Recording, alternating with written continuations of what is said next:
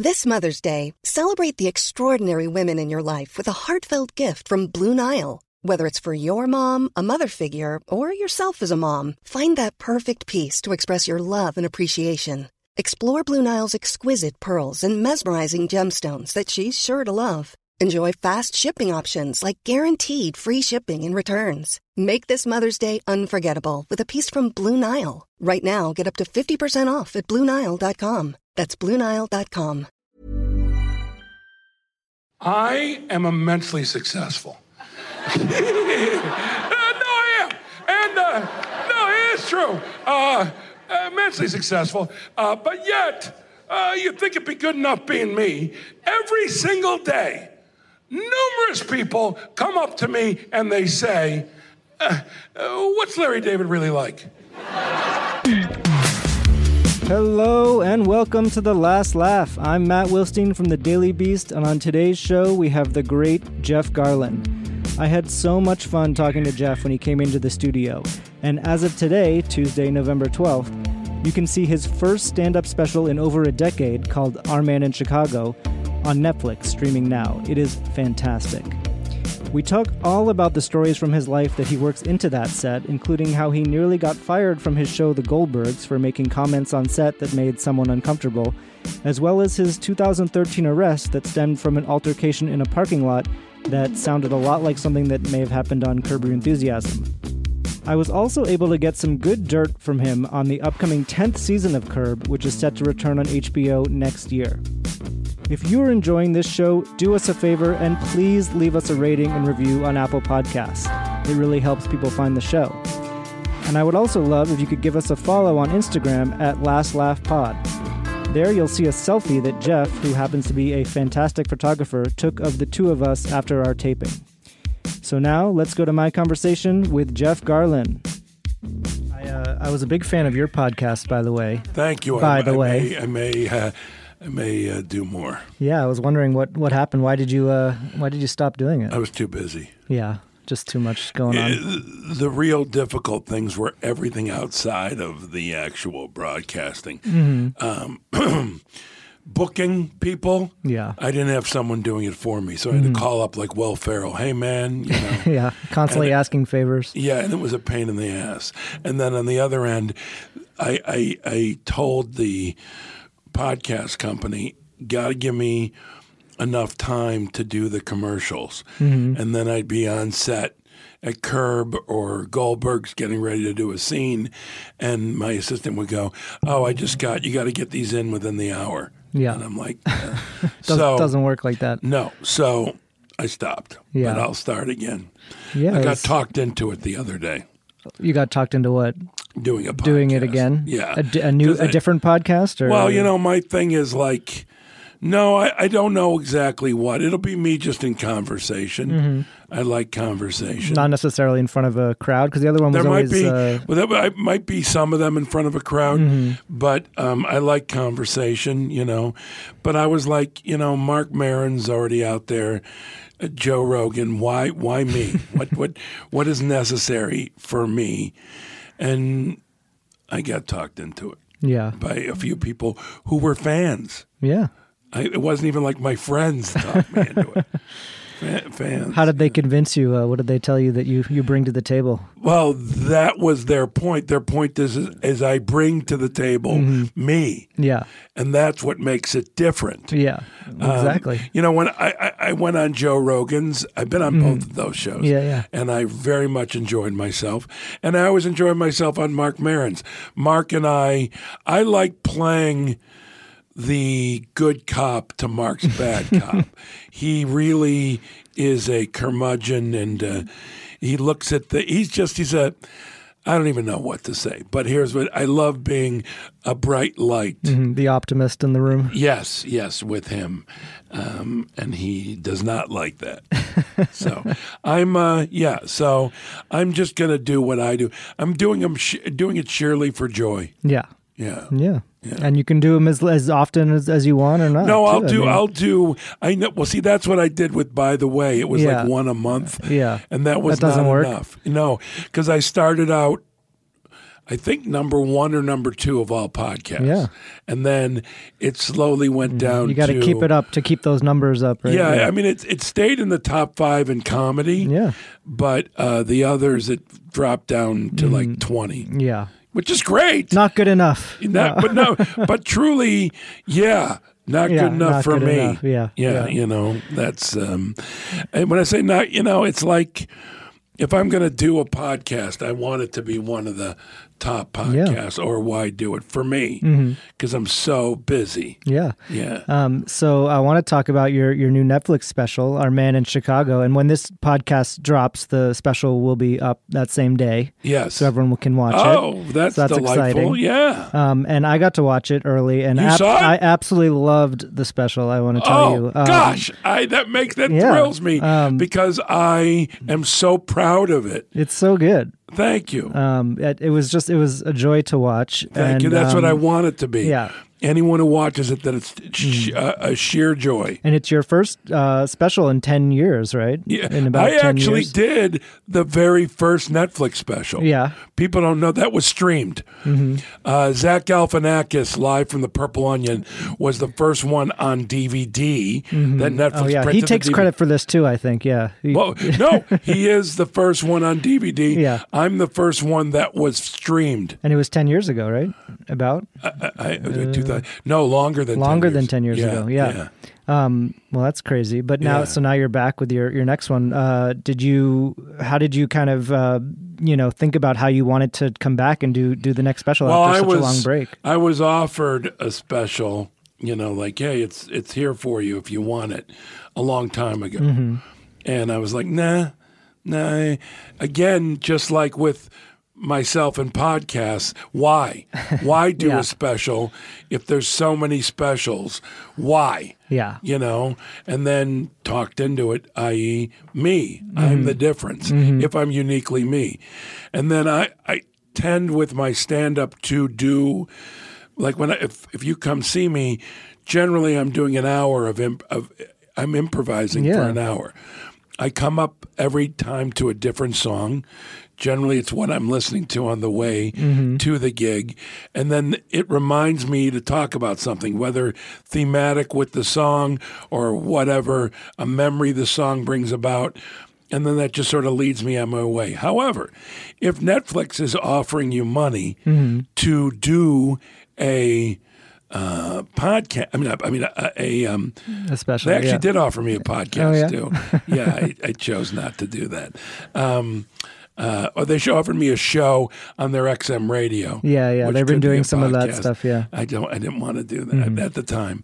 Anyhow, I worked 3 years on that special, preparing a beginning, middle, and an end, preparing themes, preparing. It's so different from what you normally do, right? I mean, yes, but no. Yeah. Meaning, I taped 2 shows. It's called Our Man in Chicago. I taped 2 shows in Chicago. The first one, shouldn't even say tape anymore, because I know you don't say film because I didn't shoot it on 35, even though I wanted to. Yeah. It's on a chip. Yeah. I mean, it's on a tip. Recorded. You recorded. Yeah. There you go. That's the right word. I think everyone still says taped. I know, but we need to change that because it's not tape anymore. There's no tape. Yeah, just like, there can be film. There is no tape. Yeah. No one's shooting a special in high 8. Yeah. Anyhow, so I shot the first show, and I came off and I said to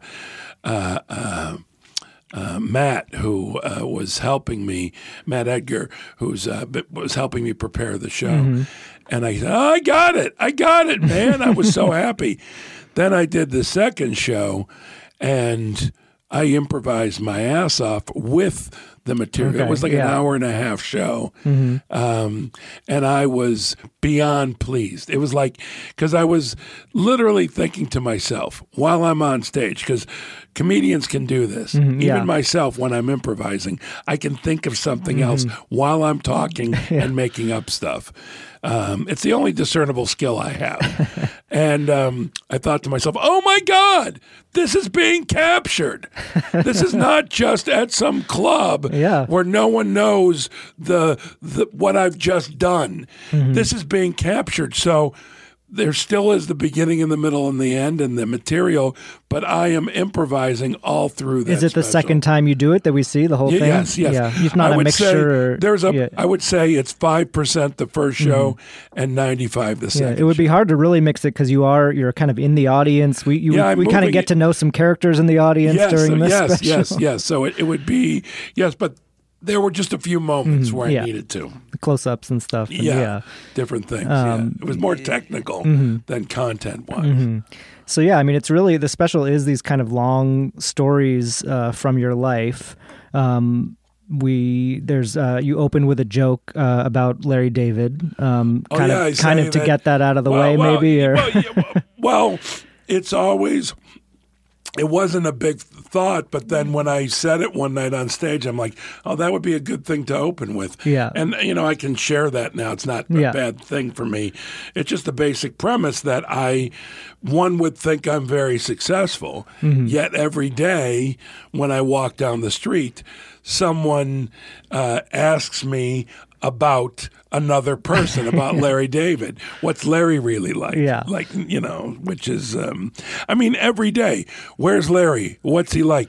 I don't get sick of it because I love Larry, and I'm curious as to what he's doing. Yeah, it is funny to have that relationship. Like I've heard David Spade talks about how every day someone comes up to him and asks him about Chris Farley and what Chris Farley was like. These people who are associated with somebody. Yes, they're associated with somebody. Where it's like someone just wants to talk to them about this other person or their relationship with that person. Yeah, I wonder what it's like for David Spade from the standpoint that Chris is dead. Right. So it's a little sadder it is conversation. Sad.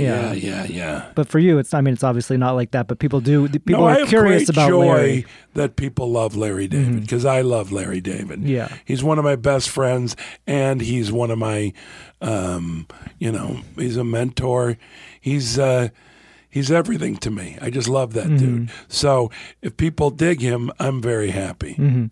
The other thing I love about the special is that you kind of keep these little, it's part of the improv, I guess, but it's kind of keeping the little mistakes or little things that go wrong. Well, no, I don't want to create, I want the feeling to be when you're done watching it, you've got a sense of me. And part of me is, oh, I flubbed that line. Oh, look at this. And also I fought for in the special that sometimes on certain angles, which is part of the storytelling, you see the camera. Yeah. Netflix does not like when you see cameras. They don't like that? No, I had to fight for that. Not hard. They were very, I don't want to even make out like they were the big corporate monster. Yeah. They were very accommodating and lovely to work with. But I had to really push for things. Why was it important for you to keep the shots of the cameras in? Well, it's not that I want shots of cameras, but in that moment when I move naturally to one position, they would have liked for a different camera angle. Yeah. I wanted to keep the show, which is who I am, as naturalistic as possible. That's how I am as an actor. And I know it sounds weird to say, or like maybe pretentious to say I'm a naturalistic actor, which also means I'm only as good as the material I'm given. So if I'm in a movie and the script isn't very good, I'm not going to be very good. I'm very, but in terms of being real, man, you give me something good, I will deliver every time. But on the other hand, a lot of what you do in stand-up and on Curb is improv. But so there that's is no also script. But there is, to a degree. I mean, the script for Curb, Larry writes an outline that I, so I know what goes on in the scene and what I say every time is different. And then when I'm on stage, the audience writes the show. What I mean by that is the audience's joy, the audience's presence, the audience being even interesting makes my show because then I'm filled with joy. Yeah. So if they're not filled with joy, then they've written a bad script for me. Yeah. And it does seem like the way you do stand-up, you have to be so present and so aware of what's going on around you. I have to be. Every sound, every nuance, And I cut 35 minutes out of it. Was that hard? Yes and no. I knew that I wanted the special to be less than an hour. I wasn't making a movie. If I'm making a movie, then yes, an hour and a half in a theater. Yeah. The way it would be something more, you know. But a stand-up special, less than an hour, you punch people in the face and they go home and you go home. Yeah, a lot of them have crept up to an hour 15, an hour 20. And by the way, a mistake every time. Yeah. Every time. By the way, not a mistake that within that hour and 15 isn't a great less than an hour special. Yeah. I saw one recently, I don't want to say which, but I loved it. And it was hurt by being an hour and 15 minutes. Yeah. Like really hurt by it. You could feel how slow it was. I think TV and stand-up are made for less than an hour. A theatrical experience or a filmic experience, you can do longer. So one thing that I wanted to ask you about that you talk about in the special is your experience on the Goldbergs, which you've been filming now. And you talk about how which I didn't know before I heard you say it in the special, that you almost got fired from the Goldbergs. Oh, no. Well, I didn't almost get fired. I dared them to fire me, and I went up in front of, that's in the special? Yeah. Here's how much I'm an improviser. You don't remember? No, I finished editing it about a month ago, 6 weeks ago, and I couldn't tell you what's in it. Like, you're reminding me now. I'm like, that made the special? Yeah. Like, I really am so in the moment that I don't even remember, what is it. So, I, as a comedian, look, I'm a pretty normal guy in terms of I can have a normal conversation with anybody. But like when I stand up from a couch, I tend to say, my vagina, just because it's fun and it's silly. And I might put two words together that don't belong together, like grandma and cock. But when I'm saying these types of things, there is no context. They're non sequiturs. Yeah. And they're silly and to me joyful, and they keep my energy up, especially when I'm doing the Goldbergs, when I have to do the same scene over and over that's not Paddy Chayefsky. It's not classically written. It's excellent. I love the writers. Yeah. Don't get me wrong. It's a certain style. Well, it's a certain style, and also, to me, the energy leaves the thing after you've done all the coverage they do on these shows is ridiculous. Yeah. I mean, I think, and I don't agree with it, but it's my job, so I do it. So to keep myself, present, I say silly things. Someone complained. Yeah. Okay? Someone complained. They were uncomfortable with it. And first off, it's a comedy. I'm a comedian. You're on the stage. I don't say anything disrespectful to any man or woman directly in a sincere way. It wasn't directed at anyone. No, God, no. Yeah. So I found myself in the Sony, human resources. HR, yeah. Yeah. And they were like really serious. And at a certain point, and Doug Robinson, who's the producer of the Goldbergs, and a great gentleman, said to them, why are you wasting this man's time? There's so many more important things, including people who are abusing power. Yeah. You have to think that they brought you in and made it a big deal because of this time that we're in. Well, most certainly. Yeah, everything is kind of on edge. Everything is, if you get a phone call, you got to take it seriously. Anyhow, and then one of the executives said, well, what if TMZ finds out about this? And I said, please let TMZ find out. That'll be the first time I actually will do an interview with TMZ. And I will tell them that it's all true. Yeah. because we have to stop the silliness. People have to, look, I respect another person's sensitivity and I'm empathetic. And if this person came up to me, we would have a discussion on it. And I would be thoughtful as to what they're thinking and I would respect them. But the point being is, I know stories that are so horrible.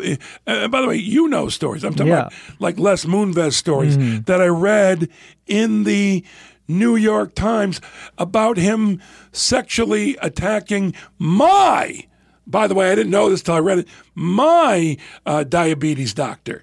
So it infuriated me. I'm like, this man needs to be in prison. If you're yelling at people in a way that has... Look, I never yell I mean, I can yell, I guess, but I don't yell for stupid reasons. You know what I mean? I would yell like, why would you do that? Or something. But if you're yelling at someone and making it personal or crossing the line with abuse, all the way up to something like Les Moonves, yes, something needs to be done. But I'm also a believer in a lot of bosses are assholes and they yell. And if you can't take it, we got to get to a point. We were at a point where we took it. And by the way, not taking something really crossing the line. But so I have very strong feelings about political correctness and like, people you call someone by the wrong name thing and they're mad. It's like, no. Tell me what you want to be called. I will call you that every time with respect, without mocking. But as an innocent, I don't know anything more than Mr. and Mrs. or, I don't think a marriage is just between a man and a woman. Do you mean I'm not that ignorant? But you got to tell me what you want. And I will respect it. And that's the same thing with, all of this. I know I'm going on a whole thing here now. Todd Phillips came out recently and said he can't make comedies anymore. The only reason he couldn't make comedies is because he doesn't know what the hell he's doing. Because I haven't changed my stand-up comedy. The things that make me laugh still make me laugh. I watch old movies, they make me laugh. Funny is still funny. This time has not made comedy not funny. It hasn't. There's nothing that's changed. Nothing. And most people who go to the movies don't have a political correctness agenda. Do you know what I mean? And when one person speaks out in the Daily Beast, for example, great, good for you. That's your opinion. You know what I mean? When I walk down the street or on my Instagram account, I'm getting fed a lot of opinions that make me go, oh, I didn't see it that way. Then we're talking something. Because it's a whole group of people. But small groups of people, some people just have an agenda to spoil. By the way, there's always been people wanting to spoil fun. Always. Who take them.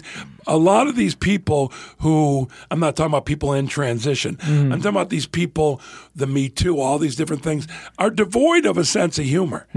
So I'm not I pray and hope that they would dig what I talk about. Because I'm talking about being a kind human being with foibles, but a lot of them don't have senses of humor. And you just have to kind of, you accept that not everyone's going to think you're funny. Not everyone's going to think I'm funny. Not everyone's going to dig what I do. I hope and pray that what I say isn't ignorant. Now, mind you, I see stand-up comedians who go on stage and they say things that are completely ignorant. Well, guess what? I don't dig them. I don't laugh from them. But there are so many wonderful comedians who maybe have an opinion you don't jibe with. They're still funny. Sorry. I mean, that seems to be the big difference. Is as long as you're funny, and I think most comedians and people who really do have a sense of humor and like comedy can recognize when something is funny, Right. even if they don't agree with it. Right. So the other, you mentioned, TMZ, and you did have your own little TMZ moment that gets in the special too, and becomes a really big chunk of the special, which is your arrest, and that's a fascinating story, and the way you tell it, I think you tell it more fully in this special than obviously anyone has heard it before. Yes, and I point out how TMZ, what their attitude was about it, but really we can. What the big thing I got from that I talk about the special was learning about ego. Mm-hmm. But really what I did wasn't so shocking or horrible. Yeah. I was a victim of circumstance. The circumstance being I had a big ego in a moment. Yeah. So that's what it was. The idea that you would need to put someone like me in jail, even for the 12 hours I was in jail, is insane. And also only because of the value of the car that I had. And they told me flat out, if this was a Toyota Corolla, you wouldn't be going to jail. It's like, well, I didn't do it based on it's just so stupid. Yeah. But that's okay. It's all right. Yeah. I learned a lesson in life that I'm very happy with. I'm always interested when comedians tell stories about things that happen to them that and just so anyone who doesn't know or hasn't watched the special yet, this is an argument that you had with someone in a parking lot, and then you ended up kind of knocking the window, and it shattered. It shattered. And they thought you got arrested for what, vandalism, felony vandalism. Yeah, but the charges were dropped immediately. But nonetheless, I'm always curious. Is it funny? Are you realizing in the moment that this is going to be a funny story on stage? When I was in jail, yes. Yeah. I was like, well, I got a story out of this. And then when I had to go, follow up to this, even though we haven't given a lot of it, but the woman that I had the altercation with, she was very mad that there were no criminal charges. She had an agenda, but what she wanted was money. Because she knew? Is it because she knew you were a celebrity? She found out. Yeah. And so as soon as someone finds out you're a celebrity, you're in trouble. Yeah. So I went to the thing, and I made a deal with her, which I was happy with. It was what I thought. She wanted an insane amount of money from me, but when I gave her the money, she had to sign a paper that I could do it in my stand-up. Really? Oh, yeah. Because I was like, well, if I can't do this in my stand-up, I'm not paying her a penny. That you can do it, and she's not going to, sue you again. Right. She cannot sue me. I have one thing. I cannot say where she's from. Okay. That is on my end. But on her end, I can do it as much as I want. It's now in my special, which created it to me. That was the value of the whole thing. And then the personal lesson that I talk about that I learned from that she has no right one way or another to stop me made it all worthwhile. Like I would have to learn what I learned about ego, I would go through it again. It was such a valuable lesson. And what do you feel like is the big thing that you learned? Well, that ego is unnecessary. I mean, I was ignorant enough to think that you could go through life without ego. No, it's a matter of controlling ego, recognizing ego. And I'm all about being humble and being confident, which may sound like they don't go together, but they really do go together. You're not bragging if you have a great confidence in what you do. There's no ego in that. There's just pure, through experience, through whatever, confidence. And by the way, one of the only things in life I have confidence about is myself doing stand-up. Or myself in a situation in a film or a television show or on stage where the material is good and I've put in my work, I know I'm going to be good. I know I'm going to be good. Whether someone digs me or not, that's a whole other thing. You do acknowledge that the whole incident very much felt like a Curb episode. Well, it felt like it. People always ask me, do any Curb things happen to you? By the way, in the entire, people come up to me with their Curb ideas. And in the entire existence of Curb Your Enthusiasm, nobody who's ever come up to me their idea has ever been used. And I tell them, don't tell me, because we've never used it. And they think they're going to be the one. They're never the one. Mm-hmm. And here's my proof. I have never given Larry David an idea in 10 years of working on Curb Your Enthusiasm. I'm an executive producer. I'm a collaborator. Mm-hmm. I'm allowed to and welcome to give my thoughts on premises for the show. I never have. I've never given one. Never thought about it's not my show. Mm-hmm. My job is to help make Larry David's vision clearer, better, like do everything, and everything is about Larry's vision. Mm-hmm. And my job is to help him with that vision. That's really it. So you have to be humble. Mm-hmm. It's not about me, it's about Larry. Mm-hmm. If you love the show, Larry David. Mm-hmm. If you hate the show, Larry David. Mm-hmm. That's really it. And so my job is to help Larry David. That is it. Mm-hmm. I'm proud when people dig the show, and I'm proud of my work on the show, but it's all about Larry David, and I'm good with that. Coming up, Jeff reveals the premiere date and shares some details about Season 10 of Curb Your Enthusiasm. This episode of The Last Laugh is brought to you by Euphoric. The entire CBD industry is talking about Euphoric, this innovative patented hemp oil-infused chewing gum. What makes Euphoric so special? Euphoric hemp oil-infused chewing gum is not your average gum. In fact, it's an innovative patented delivery system. What makes this gum so innovative? Euphoric combines powerful chewing benefits with the heavily researched benefits of full-spectrum hemp oil, which is rich in naturally occurring phytocannabinoids, including CBD. The full-spectrum hemp oil in Euphoric is even better than CBD in that it offers many naturally occurring phytocannabinoids, including CBD, that work together synergistically. This is called the entourage effect, essentially meaning that a team of phytocannabinoids work better together than any one isolated. As a chewing gum, Euphoric brings more innovation and with its patented delivery system allows all the action to happen in the mouth. The long-lasting mint flavor and the consistency make it possible to chew it longer, which increases absorption in the mouth. In fact, Euphoric hemp oil-infused chewing gum has the best absorption rate on the market, 84%. That is 50% greater than other products that must be digested. Euphoric gum, however, keeps the hemp oil in the mouth longer, where it is absorbed without ever passing through the digestive system. Plus, the simple act of chewing has scientifically been shown to help improve memory, cognitive function, and oral health, and even reduce anxiety. That's why Euphoric is the best gum you'll ever chew. Euphoric is legal in all 50 states, it's gluten-free, sugar-free, non-GMO, and even supports dental health because it contains xylitol. Want to see what all the Euphoric fuss is about? Right now, our listeners get free shipping with their order when you visit lovethisgum.com. This is a special podcast exclusive, and when you support our sponsors, you support this show. Just go to lovethisgum.com to get free shipping plus an additional bonus discount on select offers. That's lovethisgum.com. So let's talk about kind of how that show came to be, because it has been such a constant presence in your life for what now? Like it's been 18 years or 99, so 20 years. 20 years. This is the 20th year of Curb being in the world. So it started with a special on HBO. Yes. And how did you get involved in that? I approached Larry with the idea. Mm-hmm.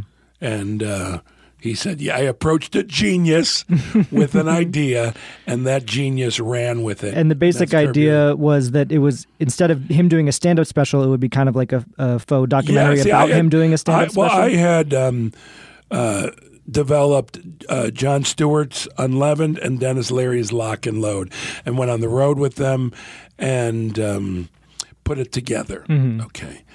And I always thought it'd be fascinating to do a special where it's the making of the special, mm-hmm. what I went through, and ultimately they didn't do the special. Well, I sat down with lunch with Larry one day. I told him this idea. He loved it. Mm-hmm. Thought about it, said, let's go pitch it. We pitched it to Chris Albrecht at HBO with Ari Emanuel, the agent. The three of us went in there, and Chris Albrecht's response was, how can I not do this? Which is just amazing. That's what you want to hear. Then while we were filming the hour special, while we were filming, the first day of filming, Larry and I, first off, as we put it together and then started filming, it felt like we'd been comedy partners for forever. There was a natural thing. So he said to me at HBO the first day, oh, would it be great to do a series like this? And I, of course, said yes. But in my head, I thought, right, I'm going to be on a show with Larry David on HBO. Little they know, my whole life would be changed. Yeah, I mean, you had no idea that it would literally still be running to the point where you guys are there's a season coming next year, I think. Yeah, January 19th, I believe. And also, it's an iconic show. I've done two things. Well, I jumped on board an iconic thing. I helped develop an iconic thing, and I was cast in an iconic thing. And the iconic things that I'm part of, the thing I jumped on board was Toy Story. I've been a character in Toy Story 3 and 4, and I know there's a short film coming out on the new Disney thing starring my character, which is Buttercup the Unicorn. And so I'm honored to do that.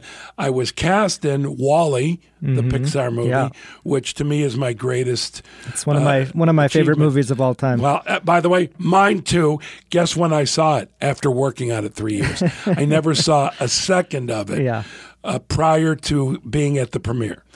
I have goosebumps now thinking about that. It overwhelmed me. I actually was moved to tears that I was in something so beautiful. Yeah. Wait a minute. Computer, what was that message sent out to the Axiom? Message received in the year 2110. That's nearly 700 years ago. Otto, things have changed. We've got to go back. Sir, orders are, do not return to Earth. But life is sustainable now. Look at this plant. Green and growing. It's living proof he was wrong. Irrelevant, Captain. What? It's completely relevant. Out there is our home. Home, Otto. And it's in trouble. I can't just sit here and do nothing. That's all I've ever done. That's all anyone in this blasted ship has ever done. Nothing. On the Axiom, you will survive. I don't want to survive. I want to live. Must follow my directive. Ah! And then the other thing is Curb Your Enthusiasm. You know, I've done a lot of other things I'm proud of, but those are the three that I'm like, wow, those are like they'll live forever. Yeah. You know? So there was some traumatic stuff towards the beginning of Curb Your Enthusiasm, though. You had a stroke. Oh, I had a stroke between the hour special and the first season, and I thought, well, by the way, when I had the stroke, I thought, oh, well, there it goes. It's all gone. Yeah, I mean, it's over for me. It could have been. Yeah, well, I was afraid of dying, but in that time. But past that, I thought, I literally, of course, I was in a hospital. I slurred all my words, but I still thought, all right, I'll be a writer. That was like, I'm just going to be a writer. Yeah, I can't behind the scenes, perform anymore. And using season 1 of Curb Your Enthusiasm as a almost physical therapy, I worked through my stroke. Was there any moment where you weren't going to be in it, or did Larry just want you in it no matter what, or how did that Well, Larry was work? hopeful. He didn't know how serious it could have been or was. And then, at first I had to walk. Well, I was supposed to be a cane, but I walked with a golf club because I thought it was funnier. Slurred my. But then, by the time we started shooting, I was able to move, albeit slowly, and then through the first season, I recovered. So you. Life is full of what-ifs. Some awesome, like what if AI could fold your laundry? And some, well, less awesome, like what if you have unexpected medical costs? United Healthcare can help get you covered with Health Protector Guard fixed indemnity insurance plans. They supplement your primary plan to help you manage out-of-pocket costs. No deductibles, no enrollment periods, and especially no more what-ifs. Visit uh1.com to find the Health Protector Guard plan for you. Everyone knows therapy is great for solving problems, but getting therapy has its own problems too, like finding the right therapist, fitting into their schedule, and of course, the cost. Well, BetterHelp can solve those problems. It's totally online and built around your schedule. It's surprisingly affordable too. Connect with a credentialed therapist by phone, video, or online chat, all from the comfort of your home. Visit BetterHelp.com to learn more and save 10% on your first month. That's BetterHelp, H-E-L-P. Really, the show, as we said, is really all improvised with these scenarios that are written Yes. for the characters. And I know you had a lot of experience at Second City. Yes. How much of that experience do you think played into your sort of ability to do this show? Well, that experience played into the show existing. Yeah. Larry, I think, took an improv class at the Improv years ago. But my whole background was improvising from an outline. The only thing that's different about me as a stand-up now is I don't have an outline. Yeah. I go up with nothing. But for years, I would have an outline. And it's not a running order, an outline. Like, I'm going to do this, but how I fill in all this, we'll see. Yeah. So that's Curb. Curb, we improvise from an outline.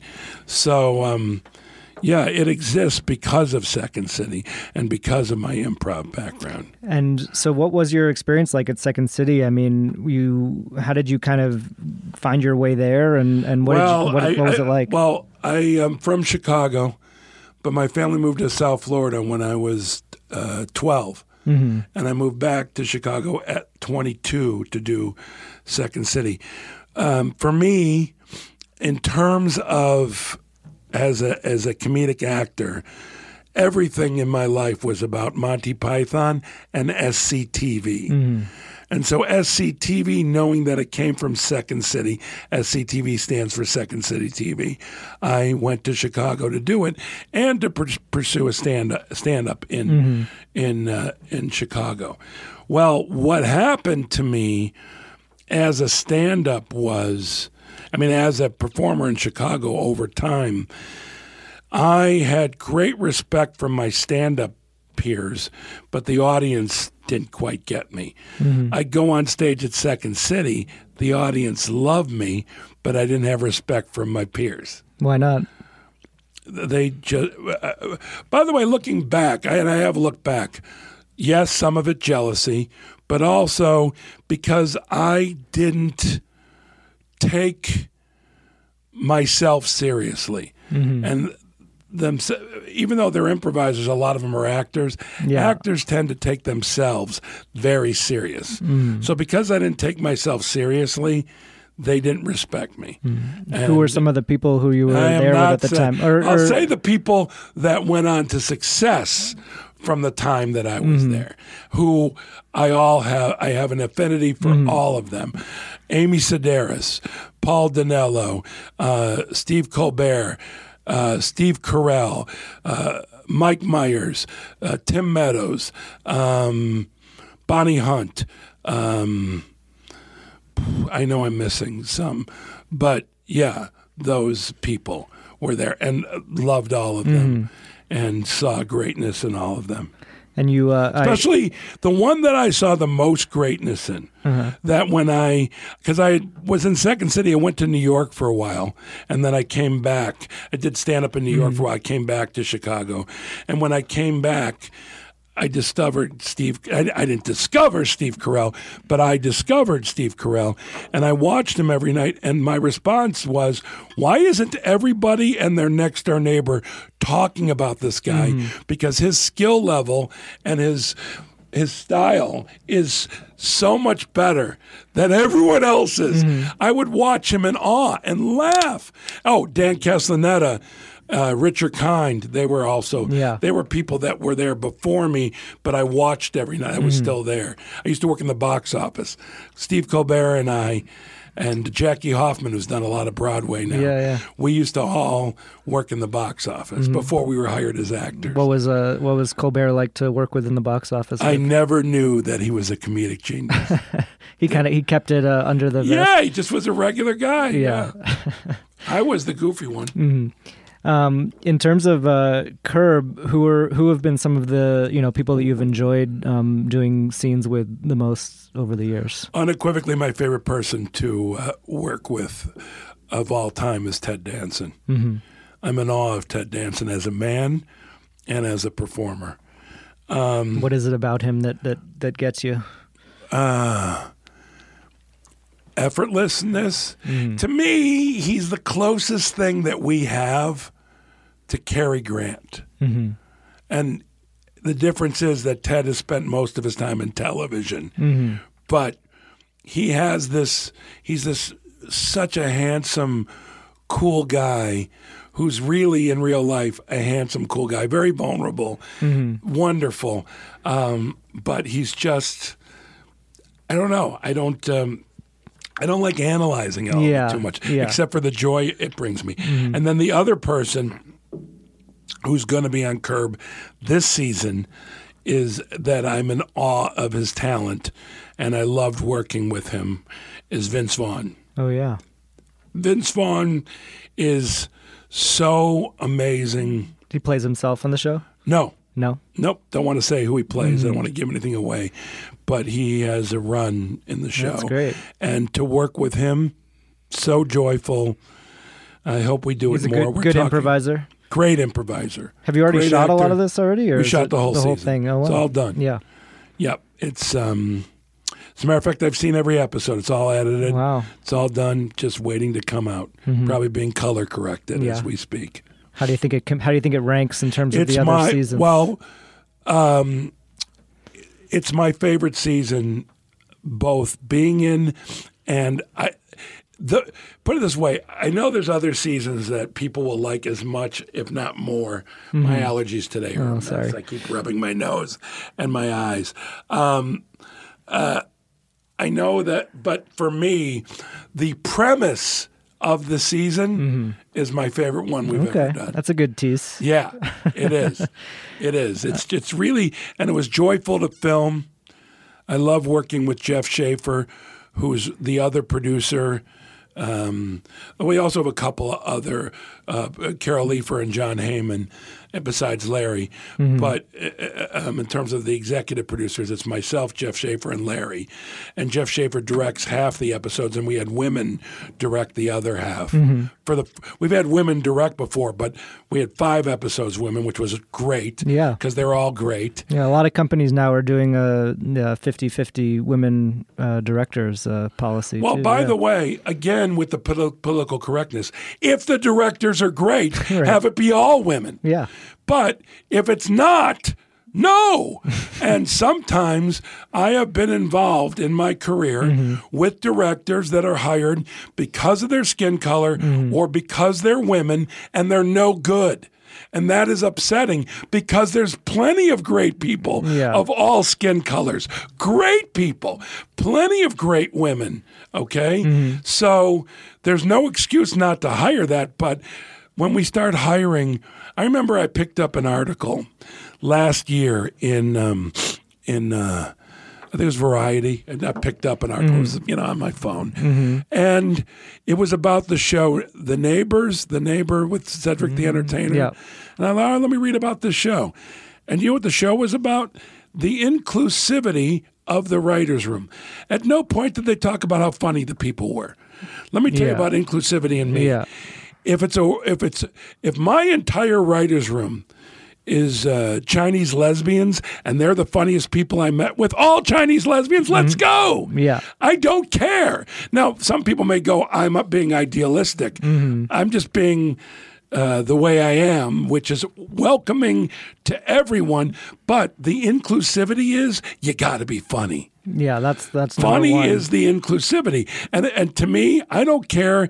I would fight to get people of color and women in because there are funny people of color and women. So, there's no excuse not to have people like that, but to have people like that just because, inexcusable. Yeah, inexcusable. Before we move off of Curb, the Yes. other thing that I wanted to ask you about is working with Bob Einstein. He was one of my best friends. I loved him madly. He made me laugh while working with him. He brought me joy while working with him. He brought me joy in between setups. He was a great friend. I spent a lot of personal time with him and his wife, Berta.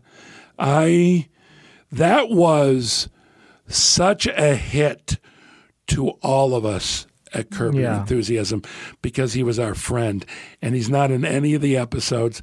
And what happened was he had pneumonia, and he was getting over it, and we were happy that he was coming back. And then he got diagnosed with cancer, and he was dead shortly thereafter. Yeah. And it really, really, we rose above it, but boy, that hurt. That hurt. LD! Guess who's getting a divorce? What? Martin Norton Funkhauser. Really? And it's because of you. That man and I were talking about the London trip. Yeah. Well, I started to realize, wait a minute, if I did go to Europe without her, I'd come back and it would be 20 more years of boredom. So I said to Nan, look, let's get a divorce. She said, okay. I'm gonna be single. You and me. Wow. Is that great? I mean, Do I look happy? Congratulations, Nice, man. congratulations. You know what you do? You get fucking divorced. You should ride around and bump the horn and shit like motherfuckers get married. You know what I mean? What a great idea. Goddamn right. Put cans on your Goddamn car, right. beat your Just horn. divorce. Just divorce. I'm excited. I'm single. Get out there and get some new ass. You know what I'm saying? Huh? You done ran the other ass in the ground, right? I don't want to talk about my wife like that. You ran that ass in the ground and you're moving on, right? Well, I didn't run any. We had a nice marriage for 20 No, you ran that ass in the ground. I You don't moving the fuck run on. people's ass in the ground. All men do. It's not a negative thing to run an ass in the ground. That's all. You ran that shit in the ground like a rental car. What's with you? Remember what's with me? What are you so glum about? It's just that everybody's getting a chance to get divorced except me. You get divorced. You get divorced. You don't even need to get divorced. Does his character get, even if he's not in it, does it get it? Mentioned, sure, yeah, we talk about him. Yeah.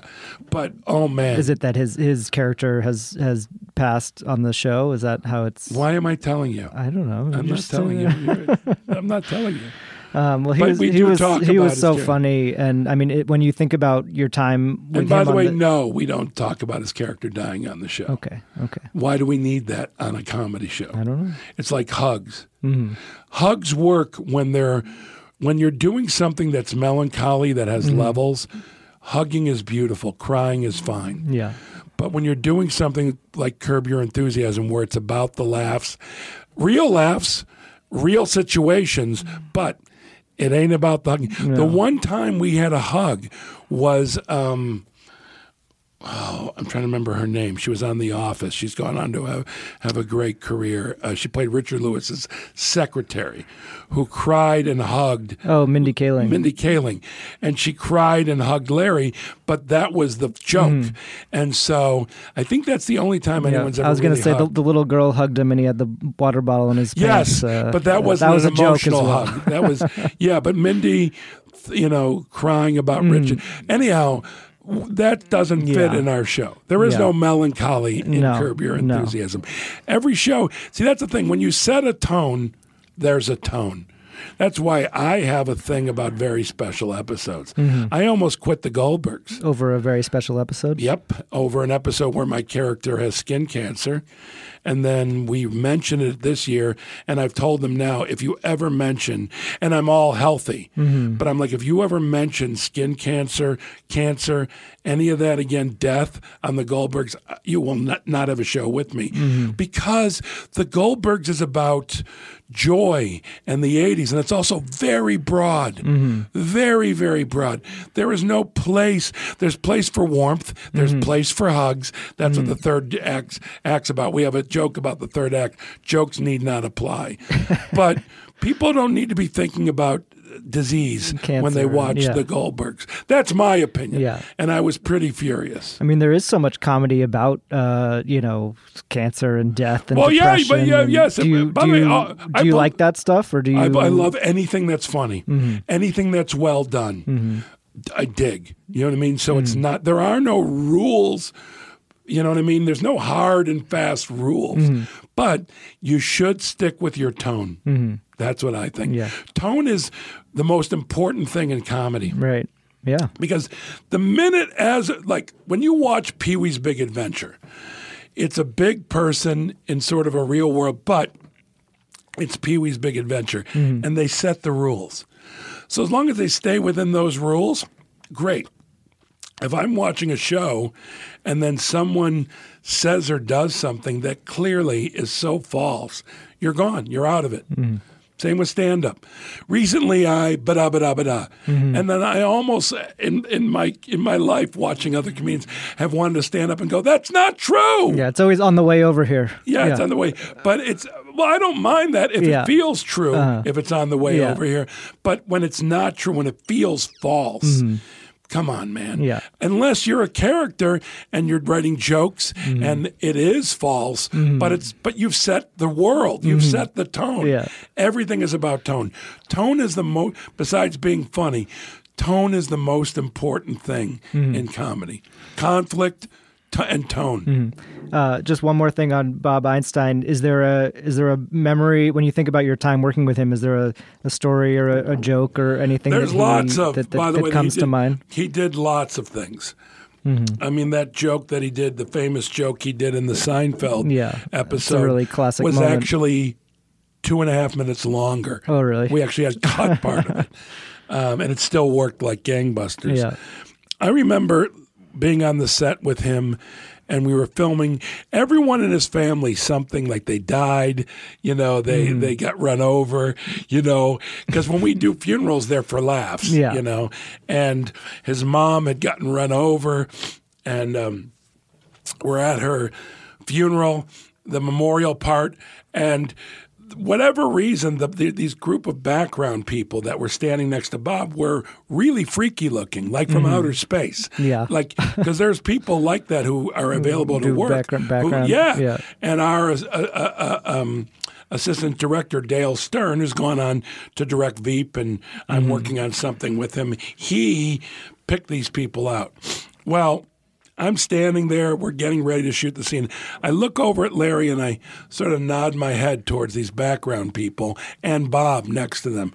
And then Larry does a double take when he sees them, and he sees Bob, and we know how long until Bob says something. Well, they said, everything up until action, speed, like all these things, rolling speed, And then right before action, Bob gets a look at them and then says, well, look at this. These are my best friends. They've come to support me while my mother died. It was so funny. I don't know. That's my favorite Bob thing that he ever did really on funny. The set. Yeah. And I got to tell you, it took 10 minutes to get everyone calmed down. Coming up, Jeff weighs in on the great fat-shaming debate of 2019. This episode of The Last Laugh is brought to you by Skylight Frame. The holidays are just around the corner. How's your holiday shopping going? I know it's not always easy to find the perfect gift for the people in your life. That's why I want you to check out Skylight Frame. Skylight Frame is a photo frame you can update instantly by email from anywhere. It sets up effortlessly in under 60 seconds. Just plug in, use the touchscreen to connect to your wireless network, and enjoy. Sending photos to Skylight is effortless. Everyone in the family can just email them to your personal Skylight email address, and they'll pop up in seconds. It's great for keeping the family close and connected, especially those who live far away. It has a black frame and white mat, so it looks like a real photo frame that adds a beautiful touch to your home. Skylight Frame has a gorgeous 10-inch touchscreen. You can swipe through photos with your finger and even tap to thank the person who sent a photo. And it's 100% satisfaction guaranteed. If you don't love your Skylight, they'll offer you a full refund, and you can preload it with your favorite photos for a personalized gift. Import pictures of you and the special person in your life that they didn't even know you had. When I heard about the Skylight Frame, I thought, wow, my parents are going to love that. But they're probably listening to this now, so now it won't be a surprise, but that's okay. Now, as a special holiday offer, you can get $10 off your purchase of a Skylight Frame when you go to skylightframe.com and enter code LAUGH. That's right, to get $10 off your purchase of a Skylight Frame, just go to skylightframe.com and enter code LAUGH. That's SKYLIGHTFRAME.com, promo code LAUGH. Another thing that you talk about a lot in the special is your struggles with food addiction and weight and all that stuff. Still have them. Your line "ice cream is proof of God" rang very true for me. Oh yeah. By the way, if you don't believe in God and you love ice cream, I'd re-examine things. But what I wanted to ask you about... ice cream is proof of, at worst, that the universe is collective. Mm-hmm. That there's some higher power in the universe. That's the minimal that ice cream proves. That and sex. Yeah. Ice cream and sex. And the birth of children. Mm-hmm. But the birth of children, you don't want to in that order, ice cream, sex, birth of children, I think that moment is the most miraculous there is. Yeah. But it's not one you go, I want to have the birth of my child again this week. Yeah. But you do want to have sex and you do want to have ice cream. I was curious if you followed this whole fat-shaming debate that went down between James Corden and Bill Maher. Are you aware of this? Zero. I have no idea, but please tell me. Okay, I'll tell you, and you can weigh in. I love when guys like that fight together.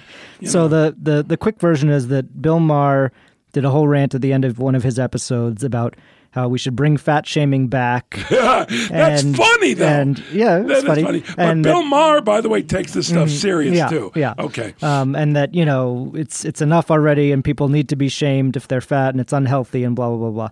And then a couple days later, James Corden came on and gave a very emotional retort, saying, I've been shamed for my weight my whole life, and how could you think that shaming is good? And it created. And then from there, all this debate happened between them. So you didn't hear about this at all. No, but I have an opinion on it. Okay, but so I want to get your opinion on it. My opinion is this: James Corden needed material. Yeah. Bill Maher did too. Yeah. But James Corden should have more of a sense of himself and go, oh, well, that's his opinion. Because that's really what this all comes down to in comedy. That's your opinion. That's your style of comedy. You work your side of the street. I'll work mine. James Corden wanted to be part of the conversation. Mm-hmm. And so I'm sure it was emotional. And I'm sure James Corden's been fat shamed. I've been fat shamed before. Anyone shamed for anything besides a man bun is inappropriate. Man buns, I once inadvertently shamed someone about a man bun. I talked about this person's man bun. I didn't know who they were. They were at a party. That person shaved their head. Not bald, but like very short. Yeah. And I went, he's a better man because of it. It worked. Now, the shaming worked. In terms of fat, my take on fat is if you're comfortable, you're good. Mm-hmm. I don't care how fat you are. If you're really fat and you love it, enjoy. Mm-hmm. Everyone should be comfortable and to what degree healthy they want to be. Mm-hmm. I've lost about over 70 pounds. Yeah, you look great. Thank you. Very slowly, over like 5 years. Mm-hmm. Slow. I'm still losing, not that much more, but slowly. I've not dieted during those 5 years. I will not diet. I think that just the word shaming,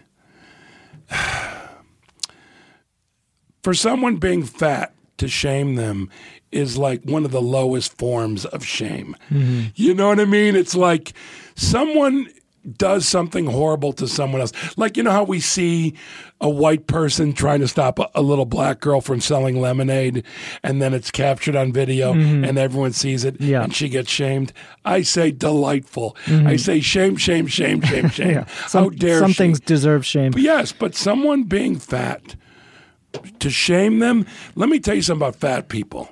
Most fat people who are not comfortable in their skin, they're living with shame, their own shame, every day. So to me, I say to Bill Maher, pick more noble targets. Mm-hmm. And I say to, what's the other? James Corden. James Corden, stay in your lane. Mm-hmm. Let him do his stupid shit. Yeah. Here's the thing about James Corden. People dig him because he's full of joy and positivity, and he's fun. Keep it up, man, because that's what people want from you. That's the purpose you serve. Doesn't mean you can't be taken seriously, but you don't need your show. The purpose of your show is for 1 hour someone somewhere either is elevating their joy or they're in some sort of pain or shame themselves, and they need to escape it through you. Yeah. So I say, shame on you, James Corden. I do, and not for being fat. Yeah. And Bill Maher, you can do better. Yeah. There's my opinion. That was good. Yeah. Yeah. So what I want to do now is a little bit of a speed round where we go through some of your credits that we have not talked about yet, because you have a lot of them. Okay. And if there's a memory or just thought that comes to mind about your time. I also may tell you whether it's good or bad. Okay. The project. Yeah. Because when I'm a younger man, I'm doing things for the experience that led to relationships that led to quality work, and then also as a younger man, I'm doing things just for the money. So your first TV credit that I saw is on Roseanne. Is that right? That may be my first TV credit. What do you remember about that? Roseanne being on a diet, not being in a good mood.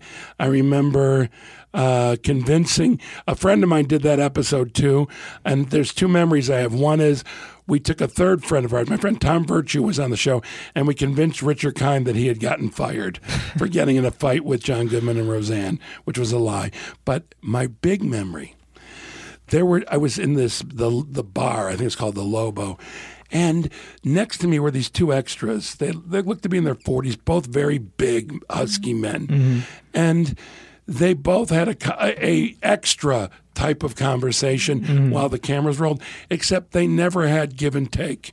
In other words, they both kept on talking enthusiastically at the same time. But they weren't talking. I was so mystified by it that I missed my cue.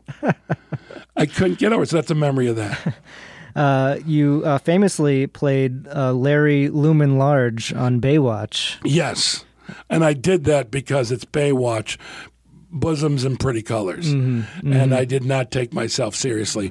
As I said, I'm only a good enough actor to rise above bad material. And that was... pretty much bad material. Yeah. But my big memory was, it's my worst acting because of the reason I just told you, but it's also my best acting.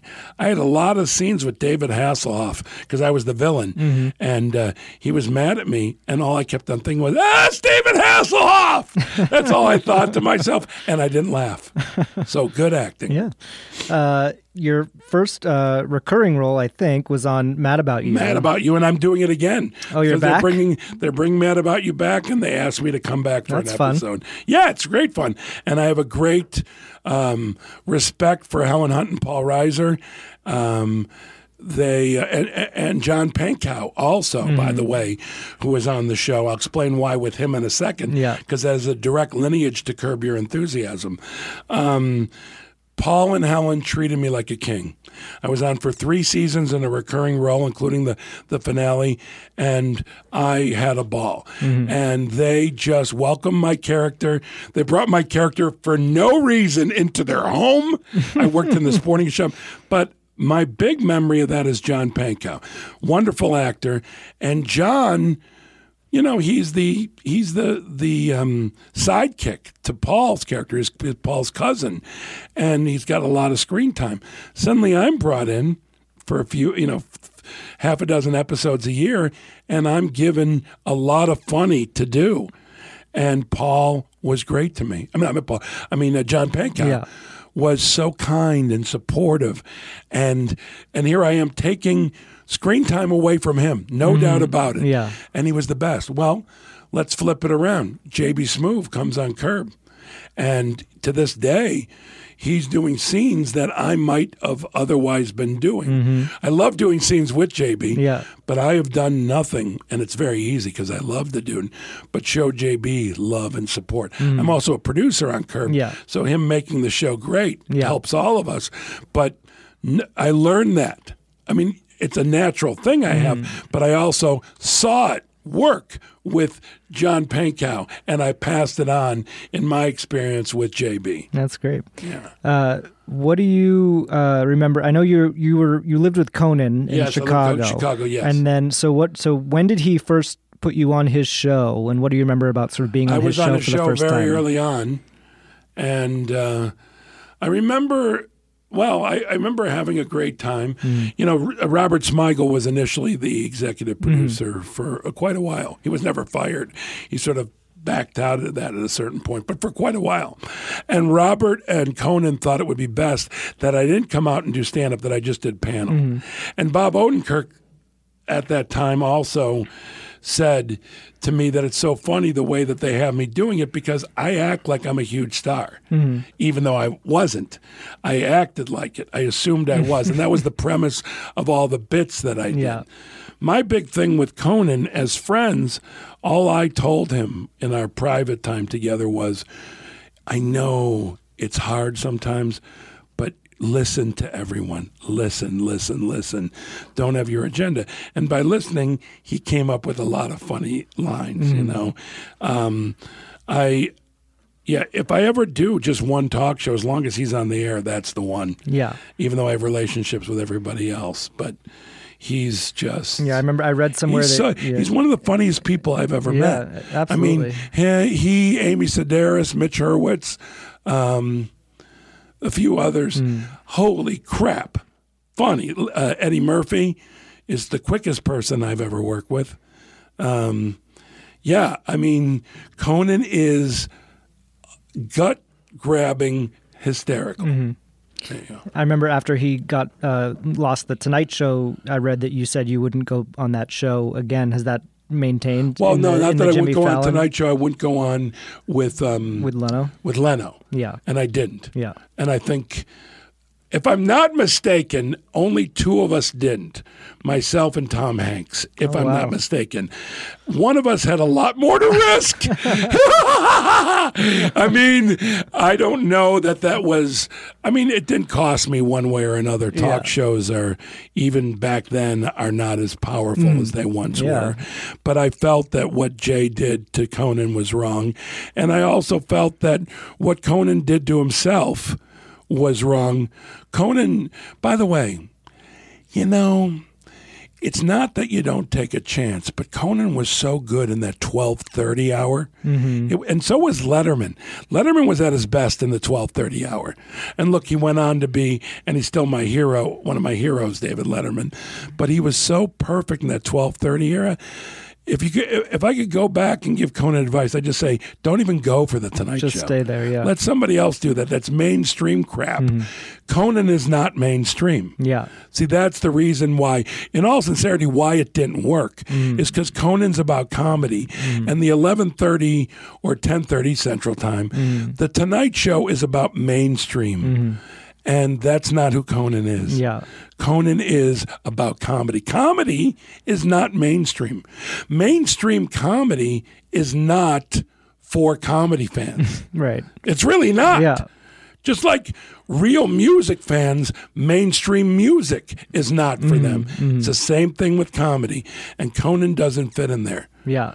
Conan is, you know, not a pop star. He's a rock and roll star. Yeah. You know? I think he's funnier on his podcast now than he's I heard been in it's a while great. I got to do TV. it. You know what? You reminded me. I got to do it. As a matter of fact, when I leave here, I'm going to call my... Go straight over there, yeah. Well, I'm not going to go straight over there, but I'm like, oh, shoot, I got to go on Conan's podcast. I love podcasts, by the way. It's my favorite form. As a matter of fact, I don't think I have any... I tried booking talk shows. It didn't quite work out the way I wanted, and so I'm not doing any, to my knowledge. I'm doing some TV appearances, but I'm doing only podcasts. I mean, speaking of comedy fans, I mean, that's where you can reach... Comedy fans are in podcasts. Yeah, exactly. People who I want watching my special are listening to your show. I hope so. I know so. I know so. And I don't know that they'll dig my special because comedy is a very personal thing, but I hope they do, and I'm really proud of it. So, I think they will. Well, that's kind of you to say, and I hope so. Couple of questions to end with. One is, you've worked with so many funny people over your career. Is there someone who stands out to you as the funniest person to work with, to be with in person? Okay, the funniest person that I act with ever and have since we were kids is Amy Sedaris. Amy Sedaris has been in, I think, all of my projects almost all. No, she didn't do Dealing with Idiots, my baseball one. Mm-hmm. She wasn't available. But she did Handsome, and she did I Want Someone to Eat Cheese With. And she'll be in everything else that I do. I mean, I will write something for her, even the lead opposite me. I think, you know what I really think, and now it's just coming to me, she and I should do a romantic comedy where we're the leads. That would be great. Yeah. We work so well together. We love each other. She's one of my dearest friends, and there's nobody when I'm acting that makes me laugh like her in scenes. As a matter of fact, in Handsome, my Netflix mystery movie that's currently on Netflix that I'm very proud of, there's a moment where she does something and I laugh. Mm-hmm. And when I was editing it, I chose not to take it out because I thought, you know what? The character would laugh at this moment. Handsome, we need to talk now. Yes, Lieutenant. Yes. You didn't fill out your retirement papers. You pulled me out here for that? I thought you should know. Of course I know. I'm the one who didn't fill them out. Don't try to complicate things with your sweet talk. Sweet talk? You poor, innocent kid. You just don't get it, do you? No. What were we talking about? I have no idea. Believe me, I'll remember. And when I do, you'll know, Missy. Connie! Because we do that on Curb. We're very proud of the fact that Larry and I, when something happens, we just laugh. I love that. There's a lot of laughing on the show, yeah. Which you don't see. As a matter of fact, prior to Curb, I don't think you ever saw it. And that was always my problem with network sitcoms, was that people didn't laugh. Even on Seinfeld, I don't feel like they laughed. Oh, they laughed. They smiled. Yeah. It was there. The joy was there. But it wasn't as freeing as Curb is. Curb is like Seinfeld to another level, you know. Although Seinfeld is perfect as far as I'm concerned. But Mary Tyler Moore, they didn't laugh a lot. They did sometimes. You could see them. But our show, I think, is the first one that just let it rip, the laughter. But yeah, Amy Sedaris is unequivocally, as an actor, the funniest person I work with ever. All right. Well, thank you so much. This was a delight to talk to you. It was my delight. You're excellent, and I look forward to our next time. That's great. All right. Thank you again to Jeff Garlin for that super fun chat. His new Netflix special, Our Man in Chicago, is streaming now. The Goldbergs is currently airing on Wednesday nights at 8 p.m. on ABC, and Curb Your Enthusiasm returns for its 10th season on HBO in January 2020. If you enjoy this show, please tell your friends and rate and review us on Apple Podcasts. You can find me on Twitter at Matt Wilstein and at thedailybeast.com. And please follow at Last Laugh Pod on Instagram. The Last Laugh is distributed by Himalaya Media for The Daily Beast.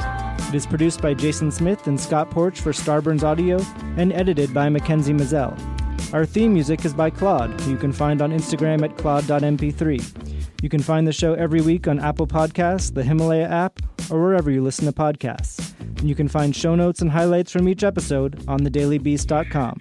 See you next week.